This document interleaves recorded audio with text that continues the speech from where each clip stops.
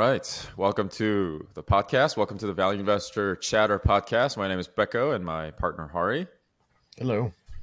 All right, everybody. Welcome back again. And I promised we're going to be back, and we are back. And we're going to continue this for forever, right? Yeah. We're going to be coming at you with some good content.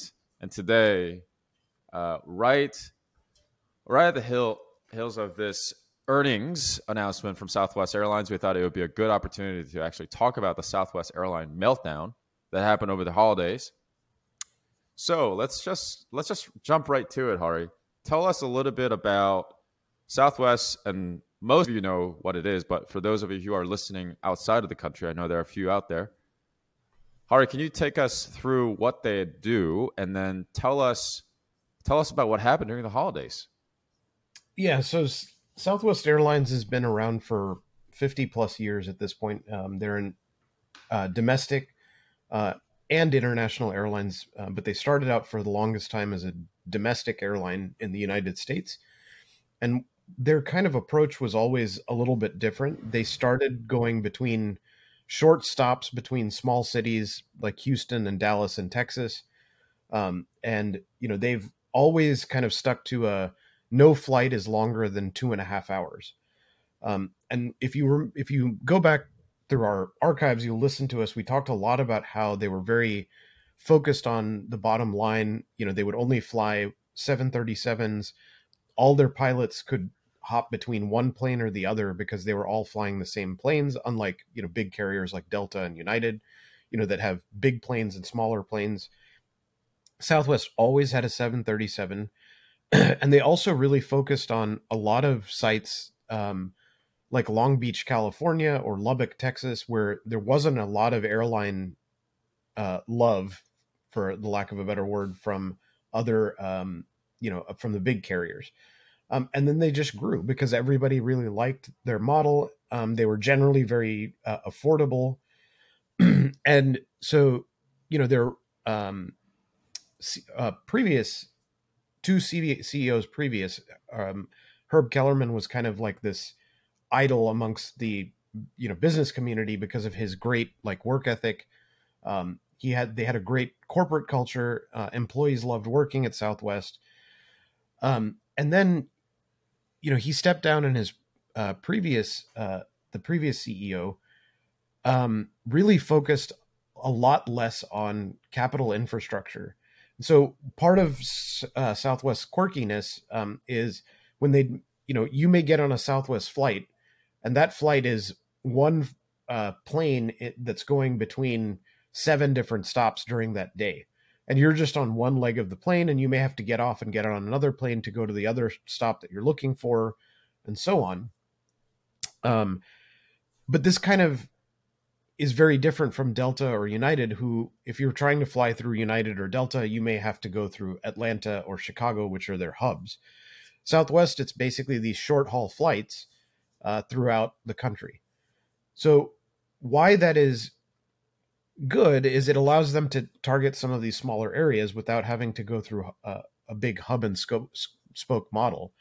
But it also creates a logistics nightmare of, if this plane doesn't show up in Houston at 3 p.m., I have to have another plane ready because there are people in Houston that need to get on a plane to go from Houston to New Mexico, right? Or wherever their destination is. So ultimately, this creates kind of a problem if you have a giant snowstorm that hits the country, especially during a very busy travel season like the Christmas holidays, which happened a month ago at this point.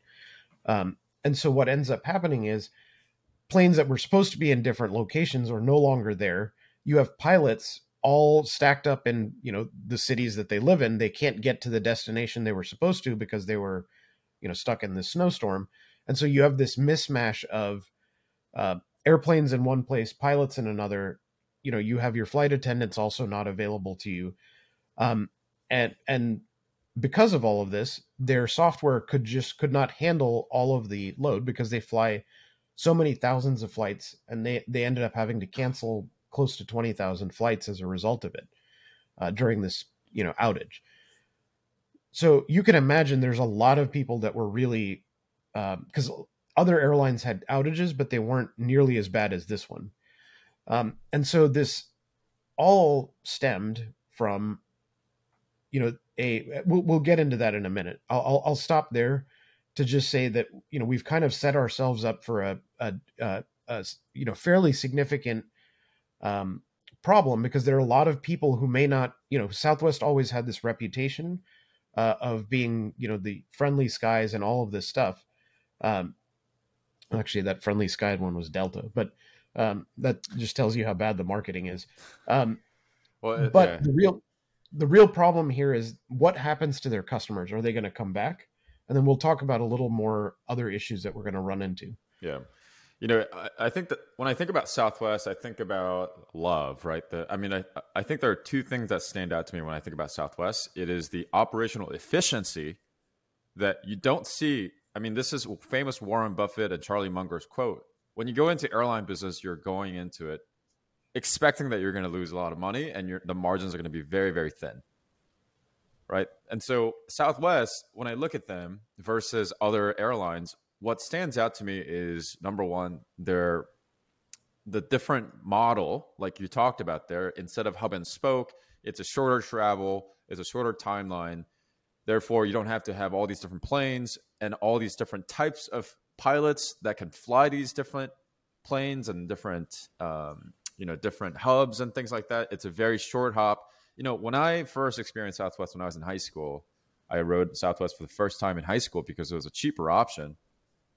It reminded me of going and taking a bus, like a Greyhound bus or something like that, because it feels Yep. just like it. When you show up, it's like there isn't an assigned seat. You just walk in and sit wherever you want. And it's just like a bus. You go and, it's like 2 hours and then you get off and then get on another one. And all of this, all this to say, I think when I think about Southwest, it's about this new model that they were really able to innovate on. But the problem is, and maybe this is a terrible analogy, but I'm just going to say it. It's just like through COVID, how we got to understand as a society the fragility of just-in-time delivery and just-in-time manufacturing. This, perhaps, is an analogy in the airline industry of just-in-time arrival, and then everything else cascades downward from there. If one Yep. thing in the domino falls, I mean, the whole thing falls. The downstream consequence of one single airplane not showing up, I'm sure they have built in some redundancy there, but Yeah. to what extent? So I think I think about that. And another thing I think about when I think about Southwest is the culture, like you mentioned. I mean, their ticker symbol, I think, is LUV, right? Love. Yep. And their main kind of HQ in Dallas, Dallas has an airport called Love Field, and I think Hmm. that is funded by Southwest. So there's this whole culture around Southwest, and people love it. I personally really like it. But let's jump right into the earnings, because this meltdown happened over the last quarter, and let's actually get into some of the numbers before we talk about what is the long term repercussion of this. We'll talk about that in a bit. So, Hart, can you walk us through the recent earnings that they just announced yesterday? Yeah. So what we had with Southwest is,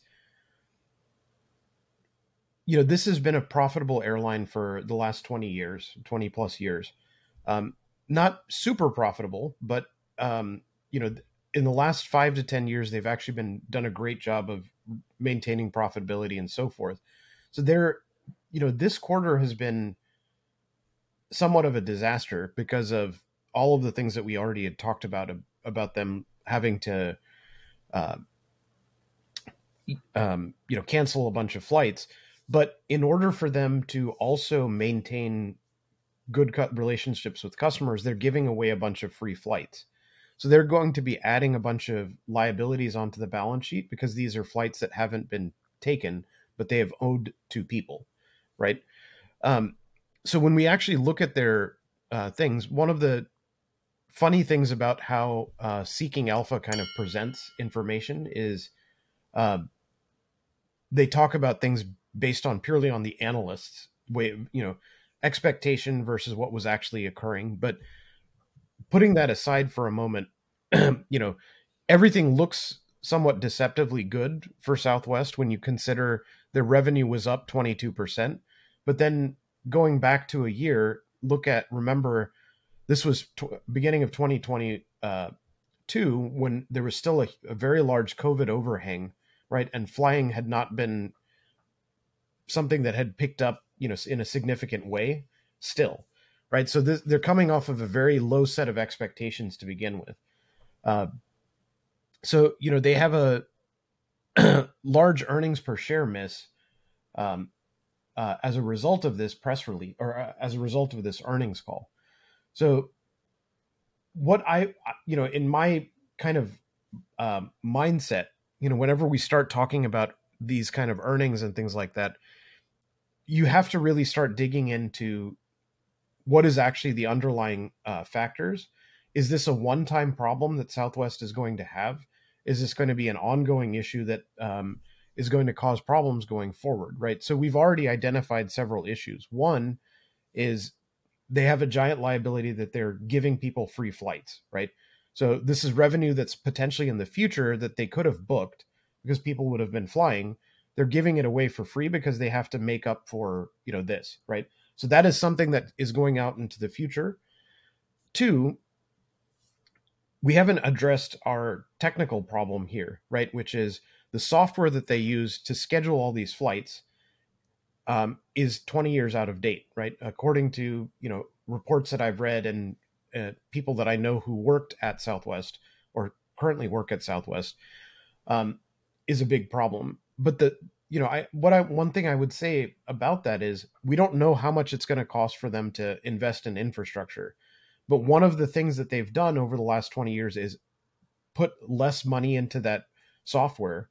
We don't know how much it costs, but they were essentially allowed to juice their profits a little bit by not investing in the infrastructure side of the house. So, and then I'll share one more aspect of this that has me a lot more worried than even the stuff that we've been doing, which is Southwest airline pilots are all in a union, right? And when we discussed Southwest last time, we never thought there would be a problem with their union, with their employees, or with their customers, right? But now they've created two big threats, to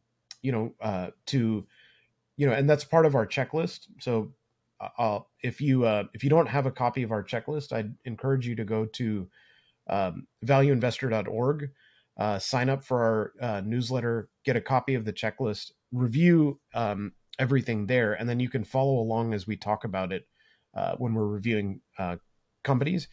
And it would also be a great time if you want to talk about a company like Southwest, you can sign up for our community as well and have more discussions, because Becco and I will be on the community later today, having a lot more conversations about this after this podcast goes up. But Southwest Pilots Union is calling for a potential strike. And I think one of the biggest complaints that they have is, obviously the infrastructure that was somewhat problematic. They ended up, the software failed, and then they started trying to book pilots and flight attendants to various flights using the phone. And so this creates a giant nightmare because nobody on the phone is going to be able to actually book them in, right? But if this strike is an ongoing problem, Southwest is going to be grounding flights not only in regions, but it could be grounding flights across the country. And that to me is a very, very worrisome thing. But on top of this, one of the ways Southwest could easily cave to their pilots is to pay them a lot more money. And if they do that, then that's another part of this operating expense that could significantly hurt them. Mm-hmm. So I'll pause there, Becco. I mean, what are your thoughts here? Yeah, I think you can go ahead and take down the screen, Hari. Yeah. I would say I think the thing that is interesting to me about this is because of this meltdown, you now were able to surface some of these holes in the operating model of the business, right? There is obviously some redundancy that needs to be baked into the cake with Southwest, the scheduling and the flight management and all of that. And then there's also this element of underspending on the tech. And the CEO came out and said that they're going to invest $1 billion in the software infrastructure. By the way, I am able to get a glimpse. Okay, you and I both spent most of our career working on software for big hospital systems, building software, being in the startup tech space. Fine, there is a lot of new innovation that's happening there, but something that I think that I underestimated, and I only recently was able to really appreciate this, was my partner. She works at EY, and she gets to work with big Fortune 500, Fortune 50, Fortune 10 companies, okay? And they're SAP and Oracle and, all these big, ERP systems, CRM systems. It is puzzling to me how anything exists at all, because you look at these systems and it's so archaic. It's very old. It's really old. And there is this thriving business of selling software like SAP, for example. For them to spin up like a one virtual machine in their cloud, it takes 6 months. Okay.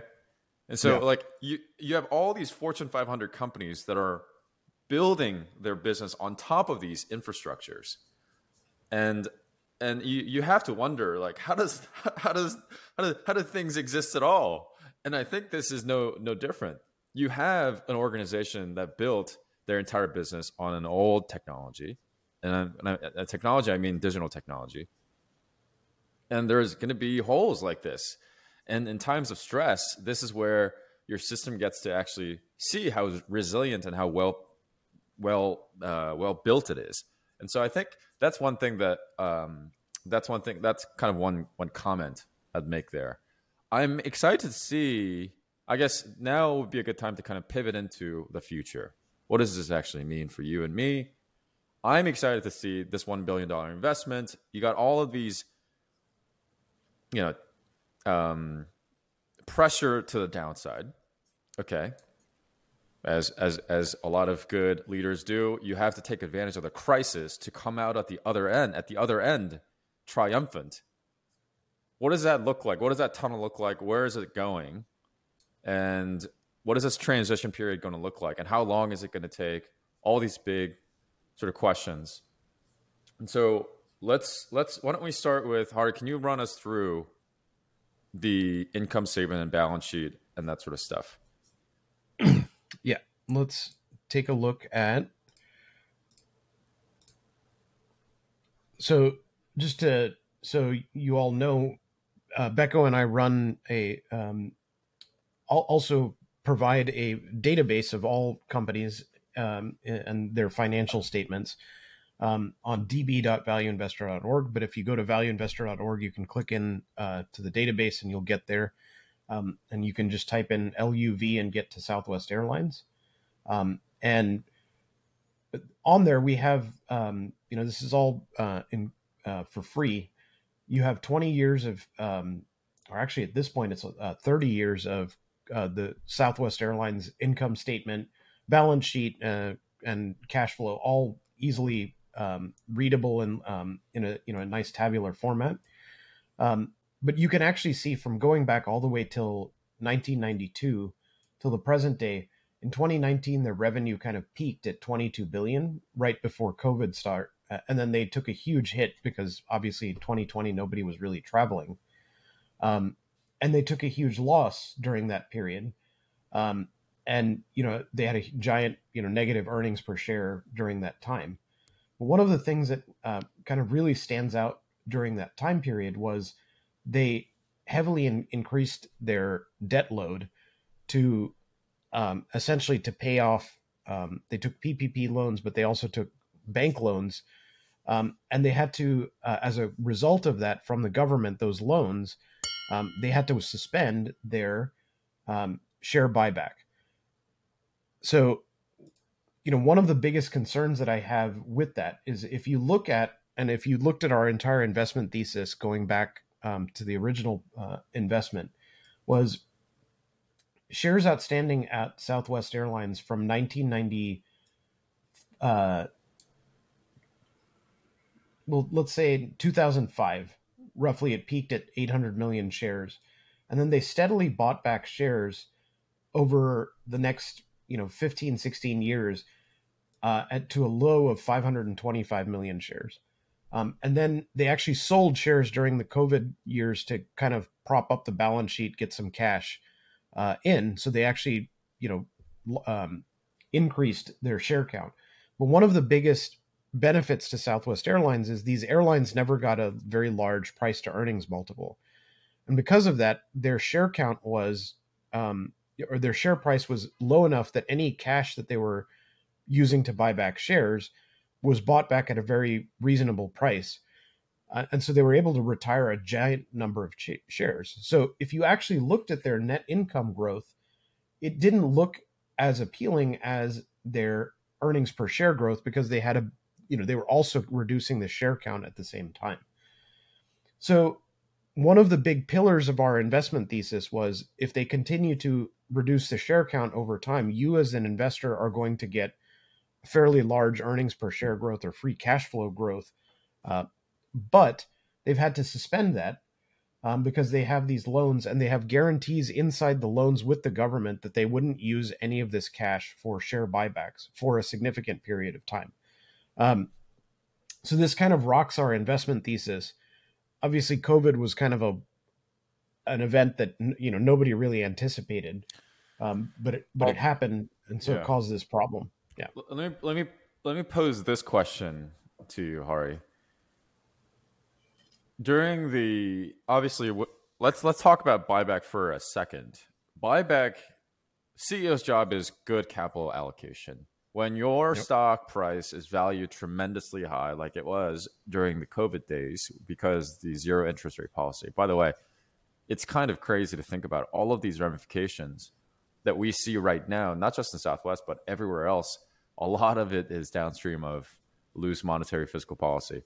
Anyway, that point aside, loose monetary fiscal policy during COVID times, stock market and everything else, asset prices across the board just shoots to the moon, right?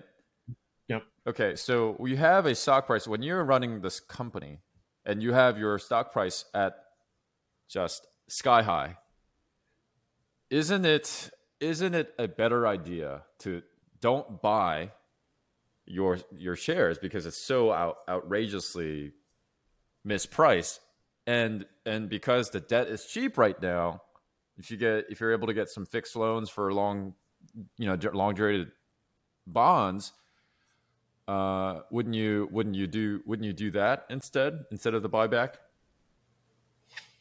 So if you're proposing to take on,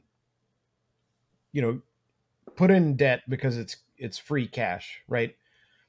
At some point, right, you're going to, under certain terms, right? Debt in and of itself isn't necessarily bad if the terms are in your favor, right? So one of the terms would be interest rates. The second term is going to be the length of the bond, right? So if you look at J.C. Penney and Sears, they signed like bonds that were in the 50 and 60 year time frame at very, very low interest rates. Not a big deal, right? Because you're just basically paying interest, and at the end of that, you're going to have to pay off the entire amount, right? Southwest took loans from the government, though, and the big provisions in that loan was that they couldn't use that for buybacks, and so that to me was the day that I said I don't know why they would do this, because now as an investor, my investment thesis is Southwest is going to have a lot of excess free cash flow that they don't need to use for capital reinvestment. And at the time, I thought their infrastructure would be fine and that they could then use that money for buybacks. And the end result is now they can't do the buybacks, and they have a larger capital expense than I was expecting. So now what do I do? Right? Like, as an investor, this is not as valuable as it used to be, right? That is kind of my concern about a business like this. Yeah, a business like this, right? Towards when you are kind of low growth, more mature industry and business, as an investor, you want to look at, okay, where is that last squeeze? It mostly comes back to the buybacks at the mature stage of the business, because you don't want them to be plowing capital back into the business to eke out 3, 4, 5% return, whatever. The buyback is kind of a central theme in some of these companies. I do wonder though that it might be a temporary thing, and then going back to 2-3 years, and then maybe they'll pivot into the old strategy here. That, to me, that's a question mark, because I don't think that I think that it is worth considering their pivot into strategy.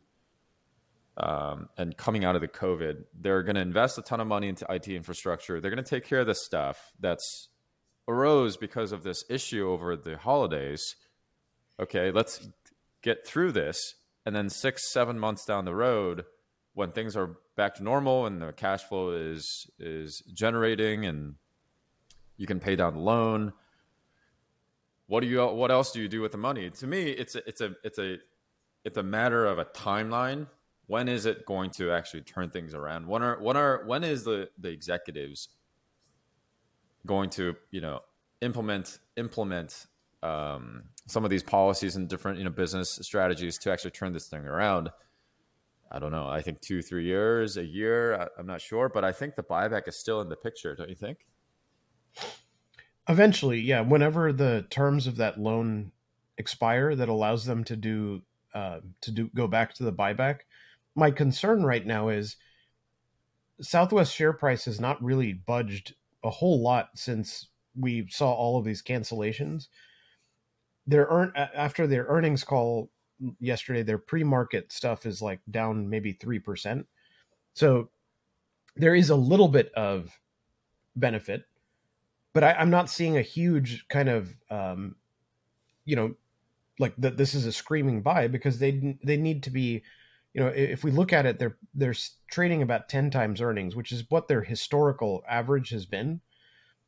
If you had told me they were trading at maybe 5 times earnings, I would be a lot more, interested, right?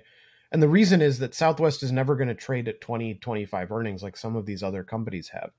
And especially in a higher interest rate environment, I don't think they're going to get suddenly a change, right? So Southwest is kind of range bound in terms of the PE ratio that they'll look through. And so as a result of that, I'm not going to get super excited by any sort of business deal until I see what's going to happen with the pilots union. What's the long-term consequences? What's the infrastructure things that they're going to look like? All of those things I could get behind. If the share price came down, I would be a lot less concerned, right? But here, everything kind of has to work out well for them. They have very little room for any one of these things to go badly for them. Mm-hmm. In my mind. Yeah, it's good observation. And then also, just a few days ago, there was this reporting from Wall Street Journal about the DOT, Department of Transportation, suit probe Southwest Airlines. I'll just read the headlines and share my screen here. Department of Transportation probes Southwest Airlines scheduling after holiday travel meltdown. Southwest says it will cooperate with requests from government officials. The claim is that they overbooked. And the quote here is that, where is it? Deceptive practice. Where was it? Here we go. Southwest engaged, allegedly, this is what the Department of Transportation is looking into. Southwest engaged in an unfair and deceptive practice by offering an unrealistic schedule. So that's also kind of a looming thing that's going to be that's going to hang over them for a little while. So just something to kind of think about there. All right. I think that was a good, thorough discussion. And as Hari mentioned, if you guys want to continue the conversation, definitely check out our valueinvestor.org community. If you go to our website, valueinvestor.org, you'll see a link to join our community. Definitely check us out there. And like Hari mentioned, we have a lot of free resources on our website. So we have our commentary on the blog post. We have the database that Hari was sharing. So we have historical data that goes back 20, 30 years for some of these companies.